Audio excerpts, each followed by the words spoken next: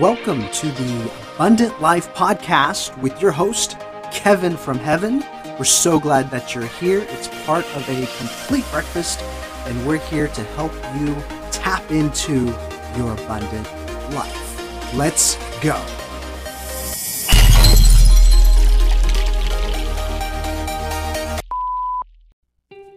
Hey family, welcome to our latest episode 6. Today we are going to talk about abundance. Yeah, you know, we got to talk about it every once in a while. It's in the title, right? That's why you're here. So we're going to have an awesome time today, and we're actually going to talk about it in a new way. It might be a way that you haven't heard it talked about before. So I'm hoping that this is going to be eye-opening for you. We're going to give you a lot of value in this episode. Hang with me. We're going to look at creation versus competition, where abundance comes from the midst of that. Also start calling out some false assumptions that we have about abundance, or maybe reasons why we don't have abundance in our life. So welcome to today's episode. I'm your host, Kevin from Heaven. So glad you're here. You are amazing. You are the salt of the earth. God's put you on this earth to bless others, to make an impact. If you are listening to my voice, it is because God has called you to higher and greater things. So I'm so thankful that you're here. I'm partnering with you for your excellence, for your success. Let's go out and do some amazing things today. So I love to start with affirmations. If you've listened to the past episodes, you know that I'm a firm believer in affirmations. It's important to renew our minds daily. Sometimes we got to remind ourselves who we are. And when we speak truth and we hear it, we start believing it. So today's affirmation, it's about money. Money, money, money. Affirmation. I'm open to receive more money and success. I deserve it and will be a good steward of it. I feel in control and at ease. And then our Bible verse is Galatians 5:1. It was for freedom that Christ set us free. Therefore, standing firm, and do not be subject again to a yoke of slavery. Awesome, guys. Welcome again to our podcast. Today we're looking at abundance, and we're unpacking it in such a way that we're actually looking at it in a creation versus competition narrative. So what is that? What's the difference between creation versus competition? I think there's this lie that competition is a healthy and good thing. You think about it in, businesses. There's the term monopoly. That's considered a bad thing. When there's one business that doesn't have competition, they slack off. They're not as innovative. I actually had an experience where when me and my wife lived in Ohio, we used Comcast. And unfortunately, where we were, they were literally the only internet provider. It wasn't even for cable TV. It was just for internet. And of course, you kind of have to have internet nowadays. It was actually before they had like unlimited data and stuff like that. So it was a necessity. And I remember how frustrating it would be anytime I had to call them. And I would literally wait on hold for hours trying to get a hold of someone. They would just randomly raise my rates. It was so frustrating. So I would call them, demand to speak to a manager, be so angry. And they were able to pull stuff like that because they didn't have any competition. I literally couldn't go anywhere else. So instead, I would just have to be a disgruntled customer. Of course, that's not a good way to run a business. And even if you're the only business in town at that moment, eventually, you're going to have someone else you're going to have to deal with. But what if you weren't necessarily competitive minded where you're trying to get ahead, you're trying to be the best in your marketplace, but creation-minded, where you wanted to love and serve your customers because you love your customers, because you actually want them to have an amazing experience. What would your business look like if you actually led with value and served people instead of making the only qualification if you could get money from them, right? If they were more than $1 signed to you, if you thought about their lives and how you were impacting it, how would that conversation have been? How would Comcast have changed their tune? And it's sad that we live in a day and age that, unfortunately, with bigger businesses, sometimes before they realize the necessity of good customer service, they can get away with junk like that. So creation versus competition. It started in the garden. It started with the very beginning of man's story, man and womankind. Satan made this lie that if we eat of the tree, we will become like God. There's this competitive statement. So if we actually look at Genesis, the Genesis account, this is Genesis 2. And we're looking at verse, starting in 15. So God made the garden. Then the Lord God took the man and put him in the Garden of Eden to cultivate it and tend it. The Lord God commanded the man, saying, from any tree of the garden you eat freely, you may freely eat. Verse 17, but from the tree of the knowledge of good and evil you shall not eat, for on that day you eat from it, you will certainly die. And if we go a little bit further, or earlier in the narrative, we even see God creating the garden. It says in verses 8 of chapter 2, the Lord God planted a garden toward the east in Eden, and there he placed the man whom he had formed. Out of the ground the Lord God caused every tree to grow that is pleasing to the sight and good for food. The tree of life was also in the midst of the garden, and the tree of the knowledge of good and evil. So this is the garden that God created man to cultivate and tend. And it's interesting that we started in a garden, and now the world runs on the principles of sowing and reaping. When we eat good food, we reap health.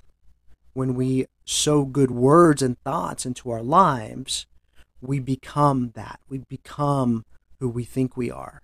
When we confess good things over our life, those good things come to pass. We exercise our faith and it happens. It's all sowing and reaping. When we invest in good investments, money comes back to us. It's all sowing and reaping. Sometimes it looks like seeds, sometimes it's money. All right, so now we're in chapter 3. This is when competition enters into man's story. 3 verse 1, now the serpent was more cunning than any animal of the field which the Lord God had made. And he said to the woman, has God really said you shall not eat from any tree of the garden? So it starts by questioning our truth. It starts questioning our beliefs. It questions the word of God. The woman said to the serpent, from the fruit of the trees of the garden we may eat, but from the fruit of the tree which is in the middle of the garden, God has said, you shall not eat from it or touch it, or you will die. The serpent said to the woman, you certainly will not die, for God knows that on that day you eat from it, your eyes will be opened, and you will become like God, knowing good and evil.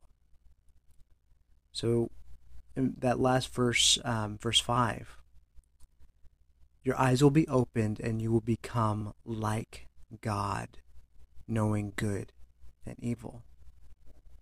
Now it's interesting because we're already made in God's image. We are already like God. That's creation.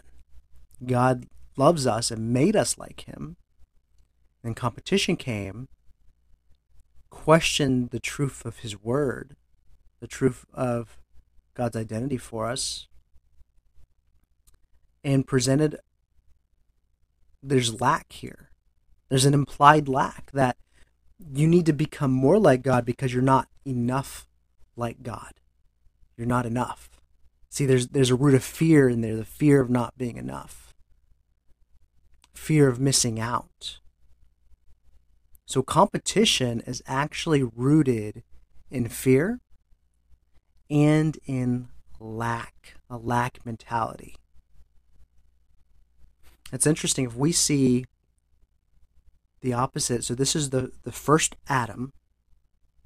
The second Adam is Jesus, is Yeshua. And he came to the earth. And in Philippians 2:6, we see that even though Jesus had equality with God, he didn't see it as something worth grasping. So he came with a creation mindset, with a life-giving mindset as a servant, not trying to get ahead, not trying to push his agenda. So Philippians 2:6, or we can start with 5 actually. Have this attitude in yourself, which was also in Christ Jesus, who although he existed in the form of God, did not regard equality with God a thing to be grasped. If you keep going, but emptied himself, taking the form of a bondservant and being made in the likeness of man. Verse 8, being found in appearance as a man, he humbled himself by becoming obedient to the point of death, even death on a cross. So here we see someone selflessly giving for others. That's creation, that's love. And it's in direct contradiction to competition, which is full of self. It's about me winning. It's about me getting ahead. You know, a good example of this is, I don't know if you've had any brothers. And you know what, my brother, we actually had a really good relationship. But I've heard of other brothers. So my brothers listening to this, we're cool. But I've heard of other brothers growing up and just how difficult it was. Just this competition, always getting ahead, putting the others down. This idea of only one person can win. That's competition. Creation says we can win together. Creation says we can be one. We can be one family. We can all win. It's a different mindset, and it's actually at the heart of what God desires for his church. Competition says that this denomination is better than another denomination, that this church is better than this church. But Christ says you're one bride in Christ. His desire is that we would be united.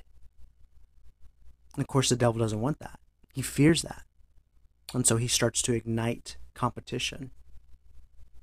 You know, there's also, so competition comes from a spirit of lack, thinking that there can only be one. That means there's not enough for everyone to go around. There can only be one top company. There can only be one top organization or one top earner. And competition can drive people to do things. But it also doesn't make room for love. It doesn't make room for people to serve. If you can combine the two, like you're going to be the best because you love the most, because you serve the most, because you serve as a backward kingdom, you're a servant of all. Now that's winning even if you lose. And that's powerful. So, first Adam, competition, fear, death, lack.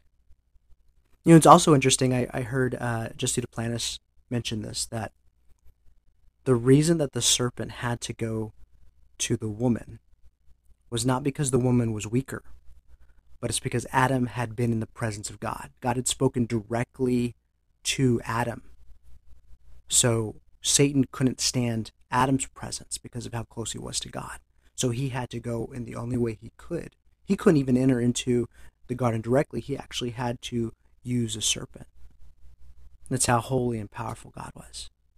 And so the only way that he could get to Adam was to get to the woman.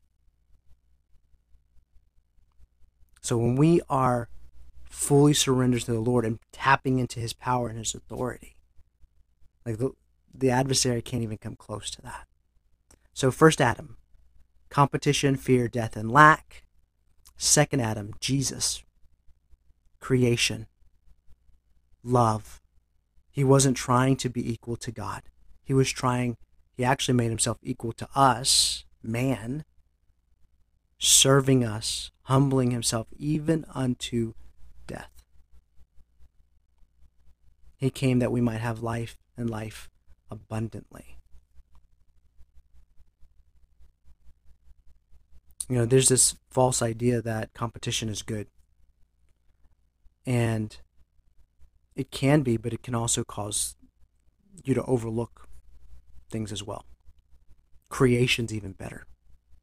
If your heart is to serve someone, regardless if you have competition or not, but you truly show up to serve others, then you will always have a better product at the end of the day. If your full focus and goal is to help solve someone's problem, help serve someone powerfully, that will always beat competition. Always. Can I be a little real and raw with you right now in this moment? This might not be easy for you to say, and I see my heart in this. I'm saying this because I love you, because I care about you being abundant and giving and serving. There's this lie that's easy to believe, and I don't know if you're guilty of this, but it's hard as competition, it's hard as lack. It's the idea that the people who have wealth, the rich, the 1% or whatever you want to call them, that they are there because they took money from others. There's this idea that there's only so much money out in the universe, out in the world, that others can't have it too. And that's a mindset that's born in lack. It's born in competition, and it's false. The reality is that there is plenty. There's plenty out there. New money's being created every day. And the real true path to wealth is how much value you can create. It's value creation. So, how do you make value? You serve. You serve people. You listen to their problems. You find out what's their issues, and you create something to solve those issues. You serve them. If you can find new and innovative ways to serve other people, you have created value. And you can do that as often as you want. There are more problems that exist today than there has ever been in the entire history of the world. That means there's new opportunities for you to show up, share your expertise, serve passionately, partner with God, and create. And get rewarded for it. That's creation. We're going to create value. We're going to powerfully show up and serve others. So, I don't know if you've carried that mindset. If you've been upset or angry about rich people or pastors who teach on wealth, most of the time we're upset because we don't have it. Competition. We're upset because we're not rich. We're upset because someone's teaching about wealth and wellness and we tried it, or we think we tried it. Maybe we didn't do it right. It didn't work for us for whatever reason. So now we're bitter and we're going to judge them. In actuality, it could be we didn't create enough value, or we're sowing the wrong seeds, so they weren't growing. We have to take responsibility, 100% responsibility. If you don't get the results that you want, the only person's fault is your own. No one else is to blame for that. If you wrote a book and didn't sell, that's on you. If you got a job you don't like and you're stuck there, that's on you. The beautiful thing is, you are never too old to change. You are never too old to start giving back, to start serving. We're not guaranteed tomorrow. All we have is right now, right in this moment. But we can make a choice today to say, I'm going to be better than I was yesterday. I'm going to show up and I'm going to serve people. The quickest way to get out of being stuck is to serve others. It's the quickest way. And you'd be surprised what happens. You feel better about yourself. You're not so stuck in your situation, on what's going on in your life. You're able to overcome that and focus outwardly. Competition focuses inwardly. It's like, I gotta win. I'm only doing these good things because I want to be on top, right? Like, that's not the right heart behind your service. Love should be. I'm serving people because people are created in God's image and they are worthy to be loved. So I'm going to respect them. I'm going to give them the dignity of being a human being that deserves. So, you are amazing. There are people in this life who are on this planet right now who need to hear your message, who need what you have inside of you. So my challenge today is to go out and create. Be a creator. Creators love, creators serve, creators aren't trying to compare themselves to others. It's not fair to compare your chapter 2 to someone else's chapter 25. But you have a competitive advantage. No one else has the life experiences that you have. No one else has lived through the things that you have lived through. That makes you one of a kind. That makes you unique. So, let's go out, let's make an impact on the world, let's go out and serve powerfully. Let's go create value and receive the rewards that value brings. Love you, family. Hope you have an amazing evening. We'll talk to you next time.